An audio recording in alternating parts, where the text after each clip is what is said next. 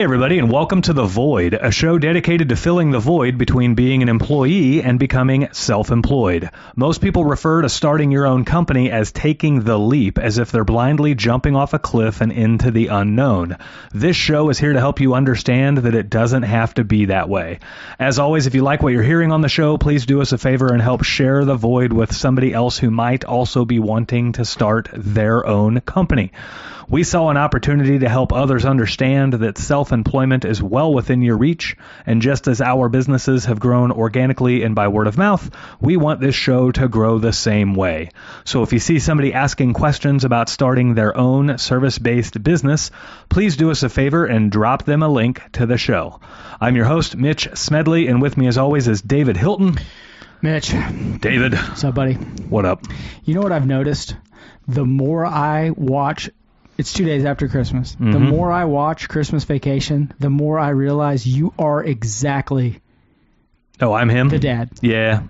You are Clark Griswold. The more I watch it, the more I realize he wasn't crazy. Oh, no, he's bad crap crazy. He's pushed to his edge. Yeah, he's on the edge, like on the whole movie. Yeah. You are him. Yeah, it could be. That is you. Yeah, I got about the same level of in-laws, right? The same with the Grinch. I mean, you hear that?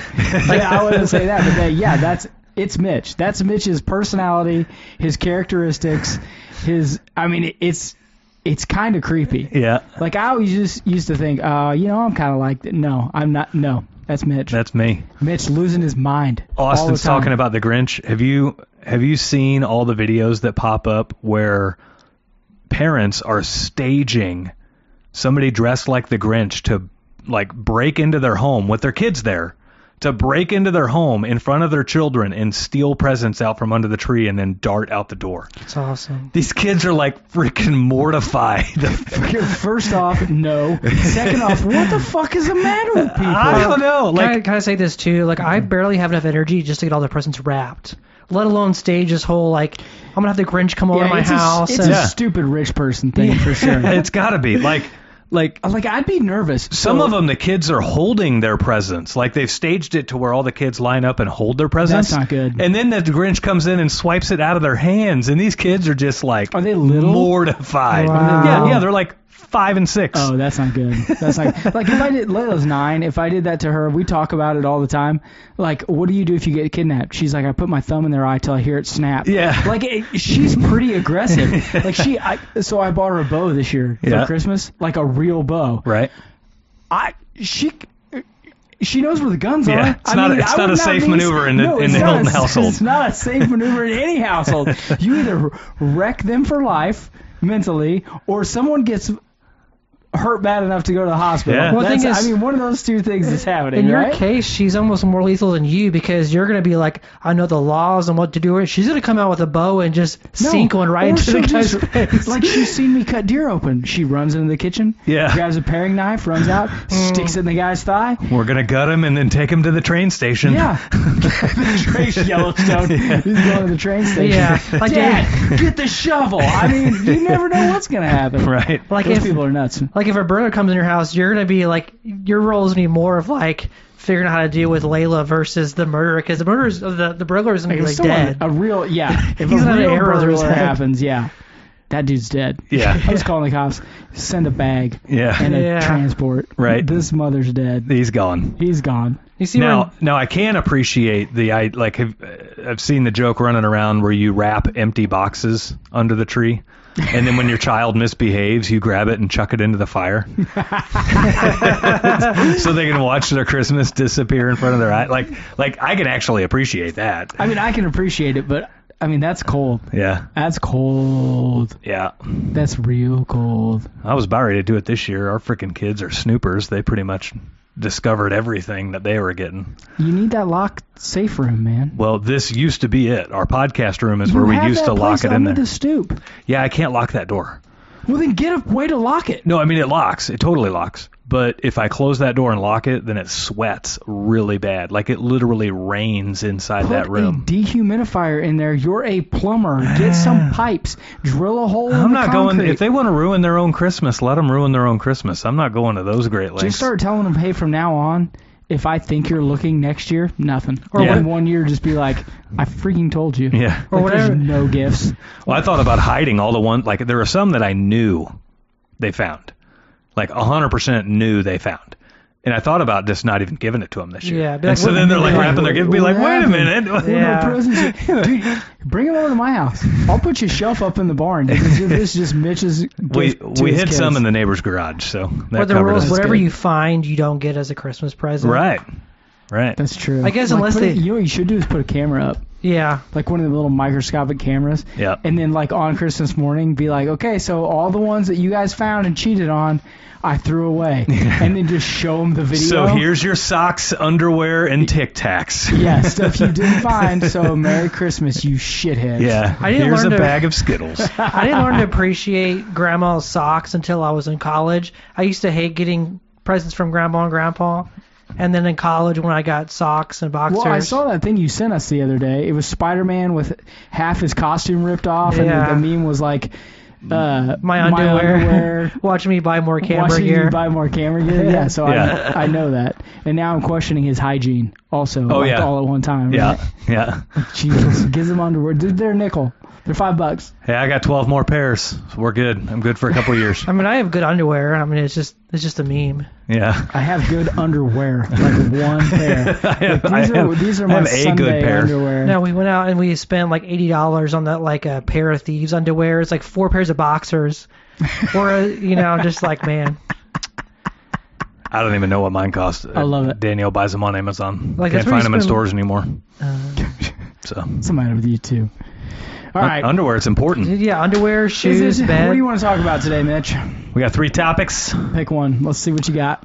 We are first going to talk about limiting our losses when a win cannot be achieved. Okay. Then we're going to talk about where you get your drive, where you get your motivation, your inspiration. Oh, cocaine. And lastly, seeing it's the end of the year here, we're going to talk about when to plan for next year. What are you going to start with? I don't know. We just start at the top. All right, limiting losses. Limiting losses. So we've all been in those situations where you go in with this desired outcome, you want to win, right? This episode is brought to you by Field Pulse, the official field service management software provider of The Void. Field Pulse allows you to organize your customers, your employees, your jobs, and your revenue with ease. Field Pulse is the perfect option no matter if you're a business of 1 or 100, and their plans start at just $99 a month. Check out the link to Field Pulse in the description of this show.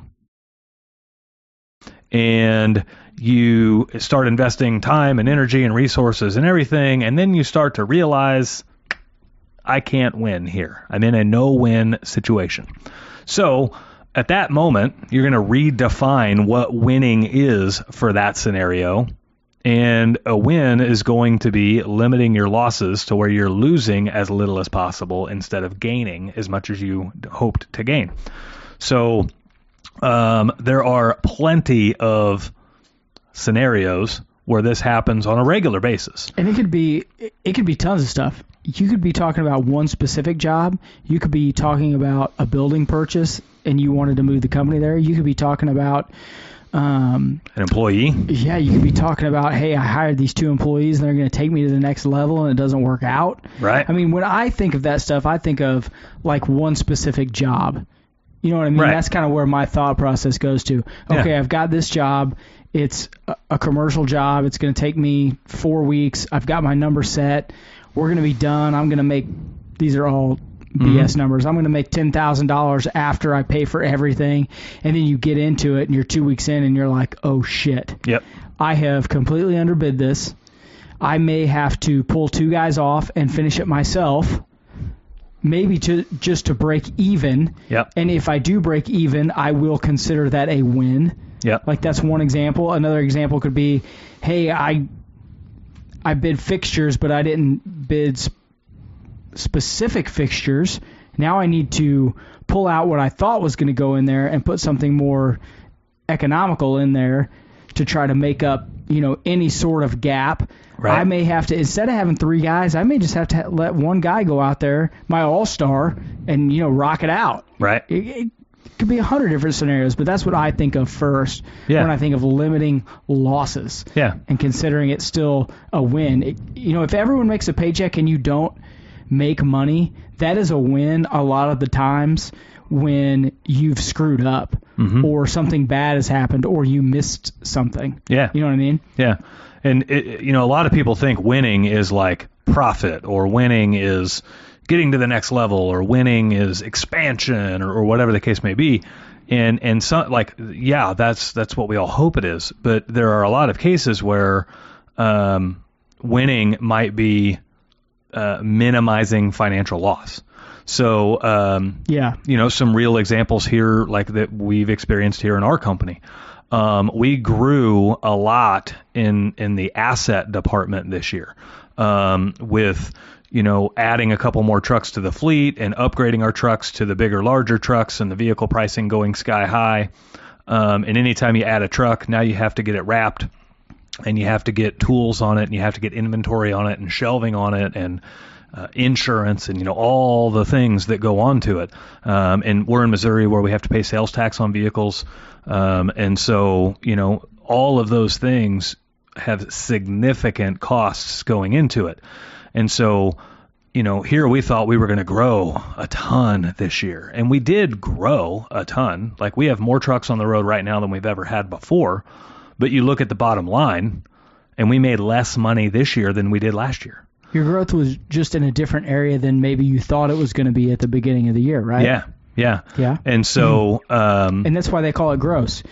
Your gross earnings were better. Yeah, gross earnings were better. But your net was less. Net income, income, or the same. Net income was significantly less. Yeah. So, on one hand, we're positioned nicely, and we stacked all of our expenses into this year.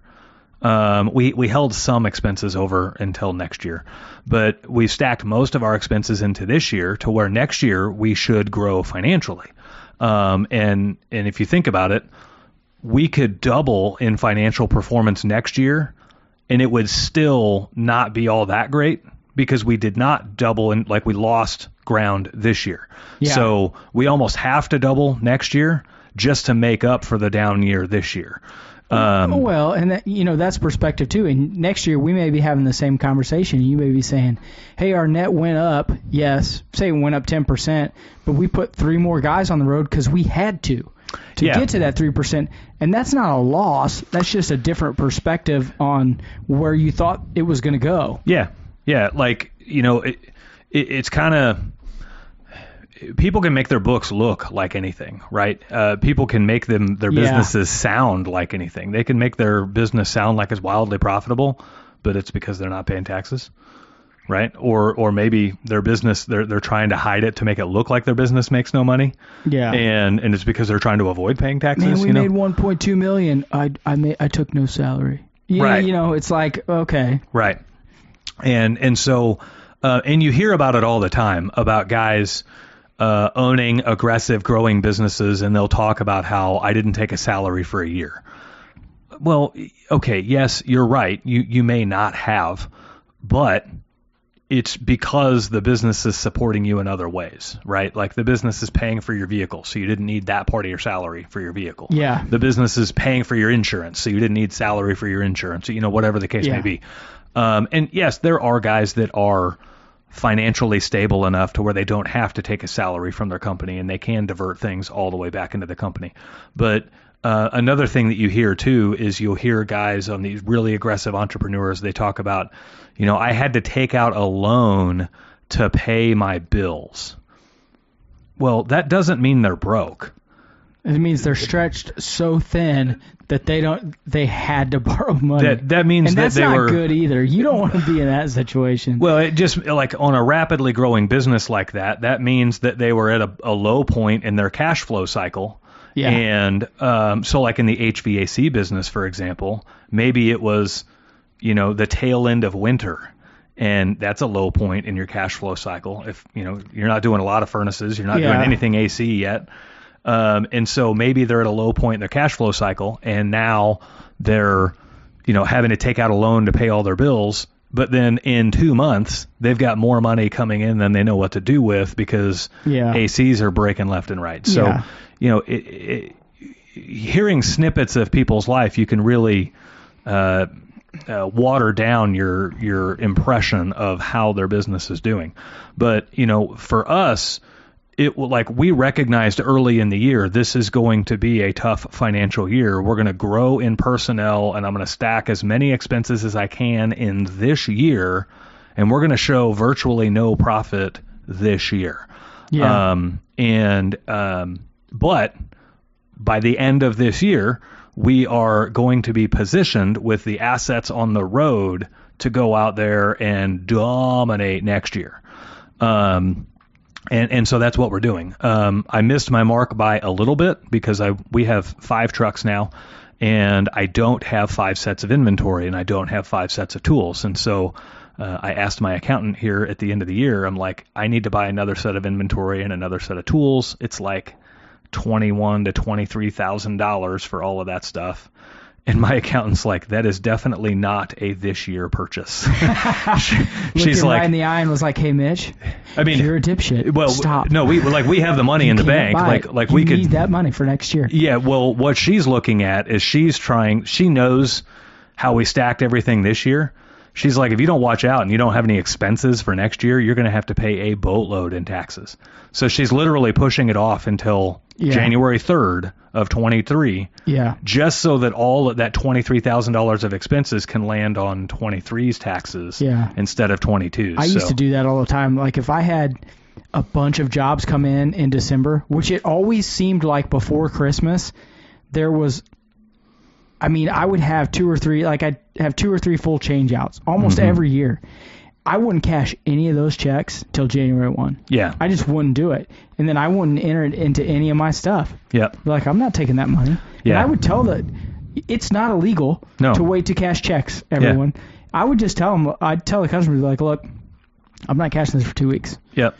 And then, and it wasn't so much I was trying to defer it to next year. It was, I knew where I was at, and everything was already set, and I was like, I don't want this to be coming down now, so I'll just start it, next year. And then when February 1 rolled around, I was reset to where I was, and I really could get a better grasp of the goals and what I wanted to do that first part of spring. Yeah. In the HVAC business, sometimes that first part of spring is, you're not doing a lot, so it kind of gives you a little bit of a natural cushion. Yeah.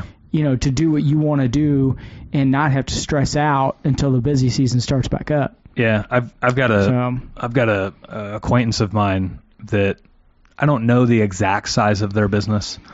I feel like their business is somewhere between like $10 and $12 million a month in revenue. Big business, and just 10 and 12 million. Yeah. I'm Mitch. I hang out with a bunch of fucking rollers. I said acquaintance, not friend. But I just watched an online conversation with he and somebody else where he has about $950,000 in checks that he is not depositing until January 3rd. Yeah, so that's how you do it. Because if he did, then all of that would, he's teetering the line of profit, no profit. Yeah. For what he's showing. Pushes you way over. And so, that's good. That would be, nearly $1 million in profit. Whereas if he deposits them on January 3rd, well, then the accountant has a whole nother year to figure out what to do with that. So, home builders also get it kind of easy there because I don't know the exact lines around that, but they can take their deposits from people have put down on homes, and they can choose to account for that, or they can actually file a certain form to where it does not actually classify as revenue until the house closes. Yeah. It should, because... And they get to go either way with it. Yeah, because houses start late, especially in the winter, start early. Yep. In the spring, there's just... You don't know where that money's going to be, and if they're way over and have to bring another check, it's completely different. Yeah. So you can't claim something you don't know is going to be a fact. Right. Basically, is the way they get around that. Yeah. I mean, we were just kind of big picture stuff there with limiting losses, but limiting losses can also be stuff where like a job goes awry. You could be doing a $500 or $600 job for somebody and make a mistake and cause $1,000 in damage. And limiting your loss, I hate to say it happens in plumbing a lot because it happens to everybody. It does. It just happens. It does. I mean, you could be a painter and spill a can of paint on somebody's carpet or something, and holy cow. Yeah, or you get the wrong stuff mixed, even though you have in a text message, this is what I needed, had a brain fart, and then completely painted someone's kitchen the wrong color. I know someone that did it. That happened to us. Here at the house? When we built this house, the builder texted the builder the paint code that we wanted. And our text was correct. He didn't copy and paste it. He just tried to remember it, and then whenever he texted it to the painter, he got two of the numbers mixed up. Oh, shit. And this is for all of the interior walls in the house, and our walls are like light gray. Well, the code that he texted the painters was pink, and like Pepto-Bismol pink. And they went and got their paint and ordered it, and it kind of runs like they don't really even know what color they're doing, right? It just shows up to the job, and it just shows up to the job. They pour it in the things and go. And they got like almost done painting, and they're like, this just isn't right. And so they were texting the builder and calling the builder, and they're like, are you sure this is the right color? And he's like, yeah, that's what they sent me. And they're like, this is pink. They wait till they're almost done. Yeah, I'd have been getting paid twice. Yeah. We know the whole time that you're doing it. They're just like, like they were probably thinking it for a lot longer. Man, we're getting paid twice for this house. I think what it is. Shit. I think what it is probably like the crew was doing it and they don't even care, and like the foreman or somebody shows up and they're like, what the hell? And so here's the catch: is my builder is colorblind, and so and so he shows up here. He's like, you got to be kidding me, and they're like, no, we're dead serious. It's pink. And he's like, I'm coming there right now. So he comes here. And what is he going to do? It looks brown to me, bro. He can't tell the difference between light pink and gray. It all looks the same to him. And so he's like looking him in the eye, and he's like mad. And he's like, I need you to be honest with me. Is this pink or is this gray? And so they were like, we're not kidding you. It's pink. And then they realized they got the numbers mixed up and everything. And so then he calls me. And he knew I was like stopping by the house every night, to check on progress. Hey, dude, he's like, hey, you may want to stay away for a day. We made a mistake. Gonna fix it, but I'm just gonna tell you that pink is gonna make a great primer for your gray walls. So I stopped by just to take some pictures of it because it was kind of funny. But I mean, yeah, you could have losses like that. You could, I mean, there's things that can happen, and so. Where I see guys go wrong with this is always on little scale stuff. Guys will dig their heels in. Like, let's say a customer, let's maybe say you and a customer had a disagreement about how much work was going to be done. Customer thought you were going to do, 15 tasks, and you thought you were only doing 10 tasks. And so now you get towards the end, and the customer's pushing you for these extra 5 tasks, or whatever amount of work, right? You could dig your heels in. And you could start an argument with the customer, and you could do all that, and it's probably going to cost you a customer, and it's probably going to cost you several future customers, because now you're going to make that guy so mad that he's going to go, telling everybody and their brother that you tried cheating him or whatever else. Or you could recognize that, okay, we've landed in a scenario where a win is not possible, so let's limit the losses, or let's try to turn this loss into a future win. And so you come to a compromise on those 5 tasks, or whatever the case may be. You kill them with kindness, and you kill them with service and everything else, and you make it to where you're walking away from it, and he knows that the customer knows that you didn't have to do what you did, but you did it because it was right. Well, now how many people is this guy going to go bragging to other people about you? Like he's going to tell everybody about the experience that he had with you. So you could turn that loss into future wins. Just by trying to, navigate the situation smoothly. So, just because you're losing doesn't mean that you need to throw in the towel. What's that, Austin? Poor Austin. Well, you did that with the 2 ladies in Grain Valley, where basically it was a repeated loss, or was a loss where basically you just capitalize on it. So rather than being like, I'm going to send someone else out there, I'm going to go there, spend extra time, and just wrap it up and just take the L. Yeah. Yeah, we had a shower valve that we rebuilt, and the rebuilt failed, and like we told them, like, you really need to consider replacing it. Well, the replacement is not really an option in their eyes.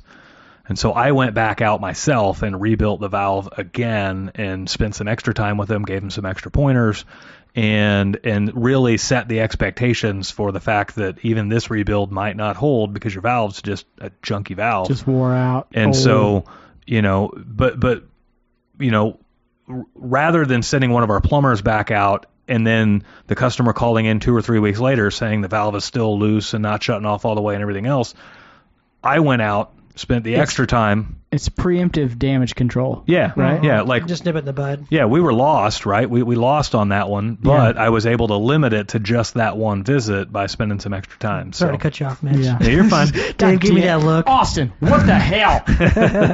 No. What else you want to talk about? Topic 2. Where do you get your drive?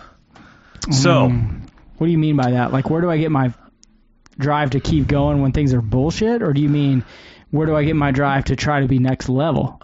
Where do you get your drive to excel in anything? And so, this is kind of from a Facebook post that I made today. But it's got some real stuff in it that I've kind of gathered over the last week. So I'm going to read this Facebook post here. Okay.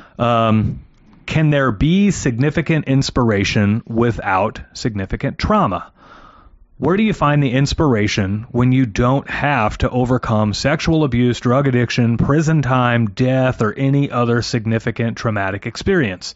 It seems that some of the greatest leaders, some of the best disruptors, and the most accomplished people in the world have used their past significant trauma as inspiration to get where they are.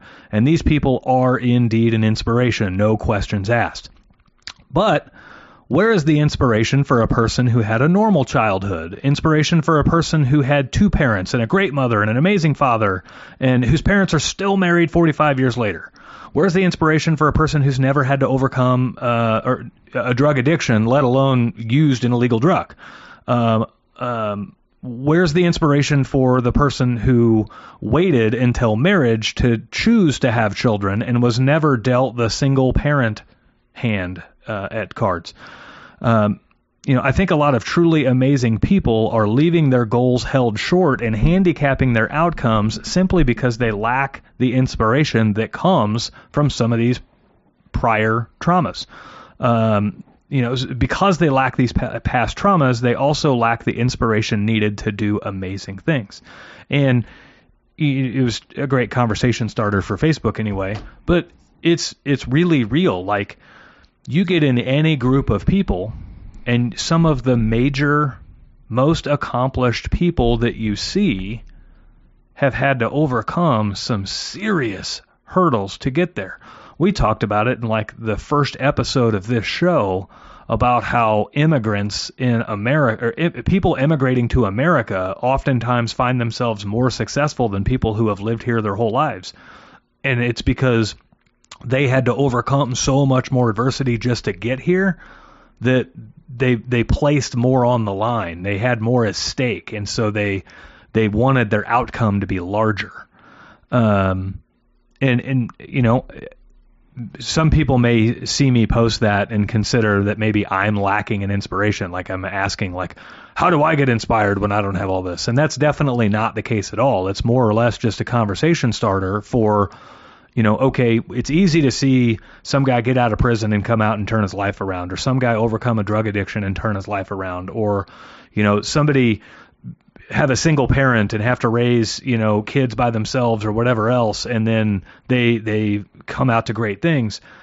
But I think there are a lot of, let's say, middle class people or people that grew up in the middle class that are fizzling out to nothing because they didn't have a lot of that prior trauma that they had to overcome. I think that you've got me in deep thought over here. Yeah. I mean, I don't know what the answer to that is. Like, normally when you have stuff that you bring up to me, I'm like, okay, this is my answer. Right. I'm not 100% sure. Like, we've talked enough, and you probably know this. Like, Like, I struggle with that all the time. Right. Like, and I came from not like a super rough childhood or anything, but like it wasn't normal. It was a little messed up, and I had my flaws that inspired me to do great things. And then I've asked you personally, I think a couple of times, like, where do I get my inspiration now that I've actually done something? Like, how do I keep going? I have no idea. Yeah. Like, what the answer is. I mean, personally for me, I have a 9-year-old daughter, and she's like really the reason that I try to be a good example and try to be on top of everything, whether it be work or, how I interact with her or the money we make or, the home we have. Like, I need to be the example of, hey, this is the threshold. Yeah. And, when she's dragging or, whatever, or we're talking about serious stuff, I'm like, babe, how do you think we have this stuff? Right. Like, how do you go to your little friend's house and they have nothing. How do you think we are here? I don't know. Well, it's hard work and it's dedication, and that's how we get there. Like, that's what keeps me at the level I'm at. And it is still a struggle for me, like, almost daily. Yeah. Like, I have to keep reminding myself, I'm doing this now for the next generations. Right. I'm doing this now for my grandkids later, if I get to have any. Or, I'm doing this so that I can buy my wife a 68 Camaro for Christmas and she can, love it. I'm doing things for other people, right, not for myself. But if if we didn't have her and it was just Janine and I mean, it'd be a whole other story. Like, what's driving me? Right. Right. That's a great question. Well, I mean, I think the reason I'm thinking Great about stuff question. like that is because, like, we go into a lot of customers' homes, and so we get to see personalities of all varieties, right? We get to go into customers' homes of uber successful people that are really driven and really disciplined, and they're very exacting with their time and their expectations. And then we go into other people's homes that are just flat lazy, and they don't care when you show up. They don't care if you fix it or not. They don't really care what it costs. They're just kind of riding life for whatever it is. And it's just such a wide range of people that it just kind of makes you wonder, like, where does everybody get their drive to excel from? And I guess maybe the basis of the question is, like, where is the cause for the lack of drive in people that aren't doing much? And I think a lot of it is born into people. And it's like it's a real cop-out answer. But like, my brother and I are basically from the same upbringing, right? But my brother, he gives no shits about anything. Yep.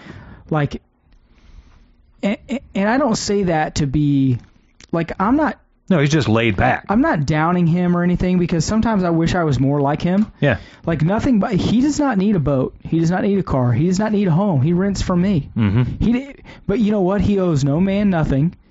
He's completely relaxed all the time. Wait, let's see if Dave still says that when Joe misses his rent payment next month. He owes no man nothing except my rent. There's no debt. Like, he doesn't have a mortgage. Doesn't have car payments. And he's completely relaxed all the time and having a good time. Yeah. You know what I mean? So, like, part of me is like, man, maybe I should have, like, been down.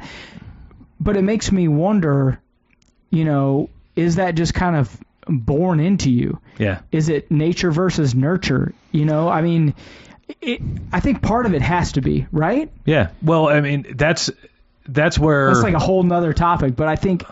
I think that's a lot of it. That's where personal choice comes in. Like, you could have two people that are, brothers or sisters or whatever, same parents, same upbringing, same household environment, but they turn out two totally different people because of their level of ambition and their level of drive.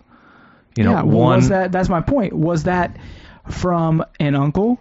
One kid's like an uncle on the mom's side and one kid's like an uncle on the dad's side? Is it because we talk about this all the time, being able to step outside of who you are and look at yourself and say, what do I want to be? Right. And then making the decision, I'm going to be successful. Yeah. or I'm fine with being who I am. I think ultimately it comes down to the fact that inspiration is a choice. You choose to be inspired by things, or you choose to not be inspired by things. So like you could have two brothers grow up, dad's a drunk. One of those brothers grows up to be a drunk because dad was a drunk. The other brother grows up and never touches a sip of alcohol in his life because dad was a drunk. Yeah. Same exact scenario, same exact upbringing, but they chose to let it inspire them in different ways. Did they choose, or did it just inspire them in different ways? If we could do this, it could be a super deep topic. Yeah, I'm not trying to, but I mean, I can see. What's hard for me is I can see both sides of that coin being the correct side. You know what I mean? Yeah. I can see both of those. It's very difficult. The real challenge and the real success stories, whether you come from a bad place or a good place or whatever, and to be honest, I think it's not as quote unquote inspirational, but if you come from a successful family and then you continue to be successful even though they didn't give you anything, like you just literally said, no, I'm going to keep going. You know, it's easier for people to be lazy than it is for people to stay driven when they have things. Yeah. You know what I mean? So I can see how coming from a successful family and continuing to be successful on your own, not being in a family business, as being greater than someone coming from poverty and saying, okay, I'm done with this, I'm going to be great. Right. You know what I mean? I'm not saying one way or the other, but I can see, both sides of it. Yeah. Yeah. I don't know if there is a right answer. I will say this, and I might catch some shade for this, but that's fine. Catch some shade. There are times. He's trying to be cool, man. There are times where I do somewhat get mildly jealous of somebody who has some of that past trauma to use as inspiration, because it kind of helps channel why and where you want to be. Like let's say a drug addict who's overcome addiction and he will never ever, like, he's seen rock bottom. He will never allow himself to be there again. And he uses that to light a fire under his ass every single day because he knows what the other side of the coin looks like, right? Yeah. I don't have that fire. I don't have that. Like, I've never seen that side of the coin. I've never been at rock bottom, so to speak, right? Or guys that grew up like literally dirt floor poor, right? And then somehow they make it up through the ranks. Well, they've seen dirt floor poor. I've never seen that. I grew up in a middle class home, and we never went without a meal or anything like that. So having that, there is an element of curiosity to people that have that level of inspiration because they've seen it firsthand for how bad it can be. They've lived it. You know what I mean? Yeah. So, and like I say, that's not like some way to humble brag that I'm grown up in middle class family or no, it's just anything like that. I can just makes a point. That's all. Yeah. I mean, it's a great tool to use to inspire yourself and to keep you driven. So I think for me, it's not jealousy. I think for me, it's like pride, because it's like you grew up with people that they made the opposite choices of you. They either got on drugs, they had kids before they're married, or a kid before they're married, and now they're your age and they're affecting policy decisions and voting a certain way, and you're just like, okay, because you screwed up, now that's you're voting for higher taxes and abortion on demand, all that sort of stuff, is because you couldn't control yourself and stay out of drugs or stay out of your boyfriend's house. Right. Now it's affecting my life, and so that's where pride comes in, and you have to be careful. Yeah, so you're saying that like it's people will typically vote for what's going to make their life better or easier, and because of two different people's paths in life, one person may vote for certain policies that make staying at home without a job and raising a bunch of kids from a bunch of different dads and all of that stuff is easier.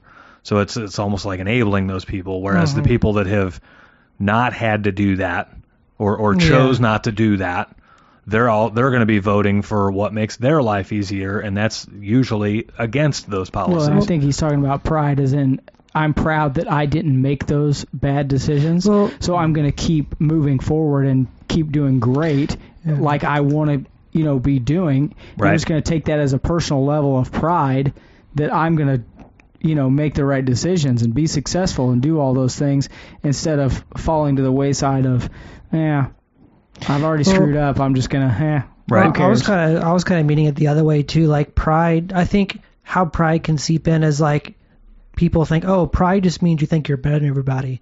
No, pride could be just being like you feel like everyone's watching you, or pride can seep in through a thing of like when you're a kid, if you study and you work hard, you're going to be successful. But what happens is you do those things and you end up having to live under the policies and voting decisions of like someone else who didn't make the right decisions. And so you're just like, okay, why am I paying higher taxes? Why am I helping fund abortions with my tax money? I'm just like, I did it right. Like it kind of seems to be like, okay, here's going to be a reward if you study and work hard, but like, no. Yeah. So I'm kind of meaning like in a negative way where it's like pride isn't just, oh, I think I'm better. Pride can seep in through other. Yeah. Yeah. You're talking about, systemic policy. That's what drives you is the ability to affect systemic policy to avoid other people from falling into those kind of traps. Yeah, I'm just thinking, I'm always kind of thinking on a societal level, because that's like a common argument with anything is like, well, what are my life decisions? They're not affecting you. Well, like on a personal level, like you doing whatever down the street doesn't, but through time on a societal level, those things do start to affect. Yeah. Yeah, that makes good sense. Makes good sense. It's just an interesting topic to think about, like, where does inspiration come from? Some people seemingly have it easy to identify where their inspiration comes from, and other people might have to dig a little deeper for it. So, topic 3. What do you got? When is it the best time to plan for next year? Every day. I mean, really. Like, I always think of things, not just business, but I try to think of, like, life events also. I'm always thinking, I'm gonna contradict myself in what I say, but I'm always thinking, okay, next year I want this to happen. Mm-hmm. I want this to happen, and I want this to happen, and I want this to happen. And I will do whatever I can until that point to try to make those things happen. Right? Business life, it doesn't matter. But then, like, on a small scale, I try to think of whatever I'm going to do now is going to affect later. Whether it hurts or helps those year later goals, I'm not too worried about. I mean, it's a complete contradiction. Mm-hmm. You know what I mean? Mm-hmm. Like, I have to do what's best for now, but I want to try to I have to make the best decision for now, but I also want it to help down the road. Right. And if the decision I make now hurts me down the road but helps me now, I'm going to take the help me now thing. Right. Does that make sense? Yeah. I don't try to think of, okay, on January 2, I'm going to have $40,000 left over from the year before. I'm going to, get this truck, and I'm going to, pay these bills, and I'm going to buy this rental house, and I don't try to micromanage those long-term goals. Right. I try to micromanage the short-term goals and then have those long-term goals just in the back of my mind always working. Right. Is this going to help me get there? Maybe. Yep. Maybe not. Does that make sense? Yeah. Yeah, no, it does. So I'm kind of similar. I have 2 ways that I plan for next year. One is I put next year's plans in place. I start building, like, the whole year for next year. I start building that in October. A lot of people wait until, like, after Christmas, and they're like, oh, what do we want to do next year? Yeah. Well, it's kind of too late because, next year is, like, in 5 days. So Yeah, and I've heard it's kind of hard to be like hit the ground running, you know. And I've heard of guys that try to do 6 months. So they'll take January 1, and then 6 months from January 1, they want to do this. Mm-hmm. And when they get through 6 months of the year, they're thinking of, okay, at the beginning of next year, I want to be here. Yep. You know, they're not thinking a year from now, you know, in May or June. They're trying to think of it in, you know, 6 months increments. And I know lots of guys try to do quarters. You know, okay, the first quarter we're going to do this, and then the next quarter we got to do this. I think that kind of puts too much of a timeline on you for trying to cram goals into a space. Right. You know, because we've talked about it on the show a lot. You know, just because your numbers in the first quarter were down doesn't mean that at 6 months from January 1, they're not going to be back up to where they're supposed to be. Mm-hmm. You know, I think people worry about numbers too much, and they should be more worried about long-term goals and bigger increments. Yeah. Especially as far as business goes. Hey, you know, if we get to this point 6 months from now and we're here, and we had to go through, you could have gone through 6 bad times and still got there. Yep. You know, that's still a plus. You're still reaching your goal. Yeah, unfortunately, I think there's a lot of people that, you know, there's a lot of people that say, I can't plan out in a year, I can only plan out a couple months at a time. And the people that say that, I have a scary feeling that a majority of those people are just lazy. They don't want to plan out a year. They don't want to put they don't want to envision about where they want to be next year and then work the problem backwards to put a plan in place to actually achieve it. So what they think is they're just going to work as hard as they can every day, and where they end up is where they end up. And that can work. That works for me. It's my general. Well, like for me, I'm like, I generally, like, I was like, by 30, I want to be rolling, like, shooting videos. Like, that's my thing. And like, I was 29. Right. I got a job as a videographer. So it works as long as you're putting discipline behind it. If you're just saying, oh, well, one day. But for me, I was like, well, I'm going to try to get as good as I can, and I'm going to work towards that direction. And by 30. But what about 31? Oh, fuck. Yeah, and I agree with you about people being lazy. I don't think Austin's lazy by any means. But I also think that that's a learned task, a learned mindset. A learned behavior. Yeah, you can't... I mean, until someone comes to you and says, or you hear, hey, you can plan out in advance. Mm-hmm. And just because you don't think that... I think what gets a lot of people is, well, if I... you know, plan 6 months out and I work so hard to get there, and then I get there and I didn't reach my goal, you know, I've not met my goal and that's the end of the world. Right. Or, you know, I've wasted all that time. No, you worked hard to get there. Mm-hmm. Look, failure on a personal goal level or personal business level doesn't necessarily mean business failure.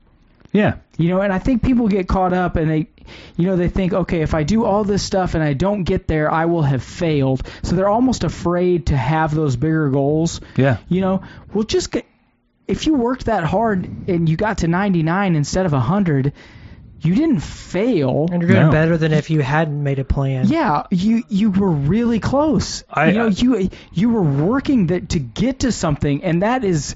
I mean, that's more than a ton of people do. Yeah, your business can be wildly successful even though you failed to meet your goal, right? Right. Like let's say, I'm just going to use hypothetical numbers. Let's say a business does 1 million this year, and next year they want to do 2 million. Well, that's the goal is 2 million, right? You can still have a wildly successful business that did 1.5 million. Yeah, you fell way short on your goal, but your business was still a success, right? I got to listen to a guy speak that is in the business of buying and selling large companies. And he said that his last 9 deals that he did, he sold these companies, all sold for over $50 million. And yeah, now he's just the broker. He's the guy who handles the buying and selling of them. He's not selling these businesses. He's like the agent that's selling the businesses, right? He said all of his last 9 that sold for over 50 million, they all had 5 to 6 catastrophic failures in the business, and they still sold for over $50 million. They all had 5 to 6 problems within the business that were major problems that could sink the business if not managed properly. But yet, the business still sold for $50 million. So what you glean from that is there is nobody's business out there that is perfect. There's 9 people right now that's walking to the bank with over $50 million that had catastrophic failures within their business, and they weren't allowing that to hold them back on pushing other goals. So that's why it's good to have multiple goals. Set 5 or 6 goals for 5 or 6 different areas, because if one starts slipping, you've got the others to fall back on. And a lot of that is what we haven't brought it up in a few episodes, but that's the mindset, right? Yeah. That's the mindset that you have to come up with personally to drive you. Yeah. Banking off the second topic. If you don't have that mindset of nothing is going to stop me, I don't give a shit what happens, I'm going to keep going forward and try to get to my goals that I've set. Yep. Nothing can stop you. Right. We talk about it all the time on the show. We haven't talked about it lately, but if you've listened to the show for the first 50 episodes, we talked about it all the time. People were sending in messages, stop talking about mindset. Look, you have to have that killer mindset to keep going. Yep. I mean, professional athletes have it. Yeah. Tom Brady, king of the douches, has it. He keeps going. Yep. His wife told him, you either quit the NFL or I'm divorcing you. He gave her the finger. They got divorced. He won the next 3 games. Yep. Is he going to win another Super Bowl? I have no idea. I doubt it. I hope not. I hate the guy. I'm tired of freaking talking about him. Talking about him on my podcast, and I hate his guts. But he has that mindset of no matter what happens, I'm going to keep going. Yeah. So I go, whenever it comes time for me to plan for the year, I do one overall annual planning in October. And then every month of the year, I look at where I want to be 1 month from now and where I want to be 12 months from now. So I'm kind of doing a micro annual plan every month. But it's two faceted. It's where do I want to be in a month, and what things do I have to do to make sure that I'm where I want to be in a month. But then also the where I want to be in a year from now is kind of a peripheral, it's a floating target. Where do I really think we can be? Which direction do I think is the best for us to go in? Do we want to grow in profit, or do we want to grow in size, or do we want to grow both, or whatever the case may be? And what gets me to that main goal that we were talking about in October, right? Whether it be May and you're talking 12 months from then, or May and 1 month from then. It's kind of this is a little off topic, but it's kind of the farmer's mindset, right? The farmer always has to be moving towards 12 months from now. Yep. He always has to be moving to 6 months from now. He always has to be moving from 3 months from now. And what that does is dictate his month-to-month basis. And in that month-to-month basis breaks down to a week-to-week. Yeah. You have to be thinking, if it's going to rain for the next week and I have to wait for it to dry for another week, do I have to plant literally right after that to get to my 6-month goal of having that winter wheat be ready to pop in May? Right. You literally have to be thinking about all of those things all the time, all at once. Right. It seems so ridiculous. Well, how can I be thinking about every week and every month and every year from now all the time? Well, you basically have to just take the blinders off, open your mind up, and be like, okay, right. I have to be able to globally think about my year in the next 2 years at the same exact time I'm thinking about next week. And so where this applies to most of our listeners, if you're listening to this show and you have yet to start your business will never get off the ground until you put it on paper when your business will come off the ground. If you're allowing, if it happens, it happens. I'll keep kind of working towards it, but I'm not going to make it a goal out of it. Well, then guess what? You're never going to be in business. And you probably shouldn't if that's your mindset. But if you write down on paper, we will be open by this date, and then you start working the plan backwards for how do you get open by that date? What needs to be in place a month before that? What needs to be in place 2 months before that, 5 months before that, and 6 months before that? And all of that kind of stuff, well, guess what? Now you have a plan. And now you can start working towards that goal. And big fucking deal, if you say you want to open July 1st and you don't open until August 1st, guess what? You still fucking opened. Right. So it's not a failure that you didn't open by July 1st, right? No, if you get to July 1st... You got your timetable a little off. If you got to July 1st and you have 7 of the 10 things accomplished, you only got 3 to go. Yeah. Don't fold up and be like, well, I didn't make my goal. Right. You worked towards your goal. You're just a little late. Yeah, or you wrongly calculated your time, right? Like one of the greatest things. Yeah. So I used to do a lot of commercial construction plumbing, and there were jobs that would go south, right? They'd be out of First budget off, or out of money. Half of all commercial jobs Go south. and Yeah. they're always late, and all of them are over budget. Yeah. Every fucking one of them is over budget. And so, they were trying to come up with these performance incentives for the plumbers that would, hey, if we get these jobs done early, we're going to share the proceeds with the plumbers, because they helped to get us there and all this. Well, when the jobs would go south, it was always this argument. Well, it's not my fault. It's not my fault. It's not my fault. And I was looking at it from like the management perspective, and I'm like,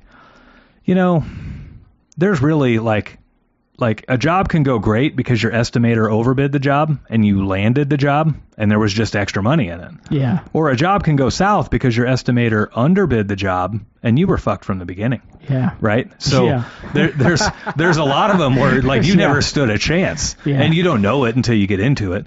But all of those plans still come down to like maybe you got your timetable off. Maybe the commercial estimator got his estimate a little off, right? But guess what? Those jobs still got done. The people still got paid. Yeah. The building still got built. People are still enjoying that building to this day. So it's not a failure because you missed your timetable a little bit, but it is a failure if you never actually set the date. Right. So I was talking with one listener of the show who was buying a van.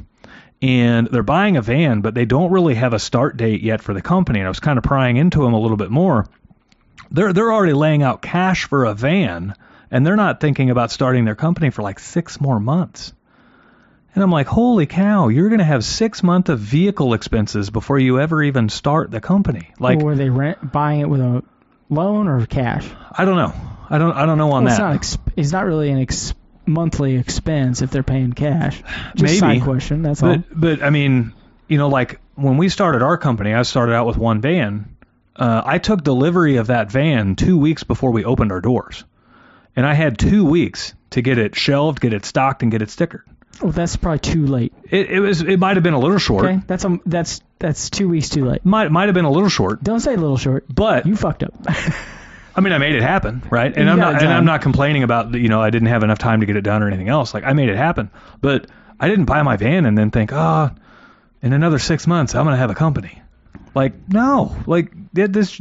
Yeah. You got to put timetables on it, and realistic timetables, and you might be off a little bit, but you'll still get there. Right. So, that about wraps it up for this show. Love it, man. So, guys, if this show brought you value, if it made you think of things in a different light, if it lit a fire under your ass, do us a favor and help share this show with somebody else who might also be wanting to start their own company. So we don't pay to advertise this show out there or anything like that. So the only people that hear about this show are the people that share or that have been shared the show. So please do us a favor and help contribute by getting our message out there. So we would really, really appreciate it. Until next time, guys, we will see you later. That's it. Peace.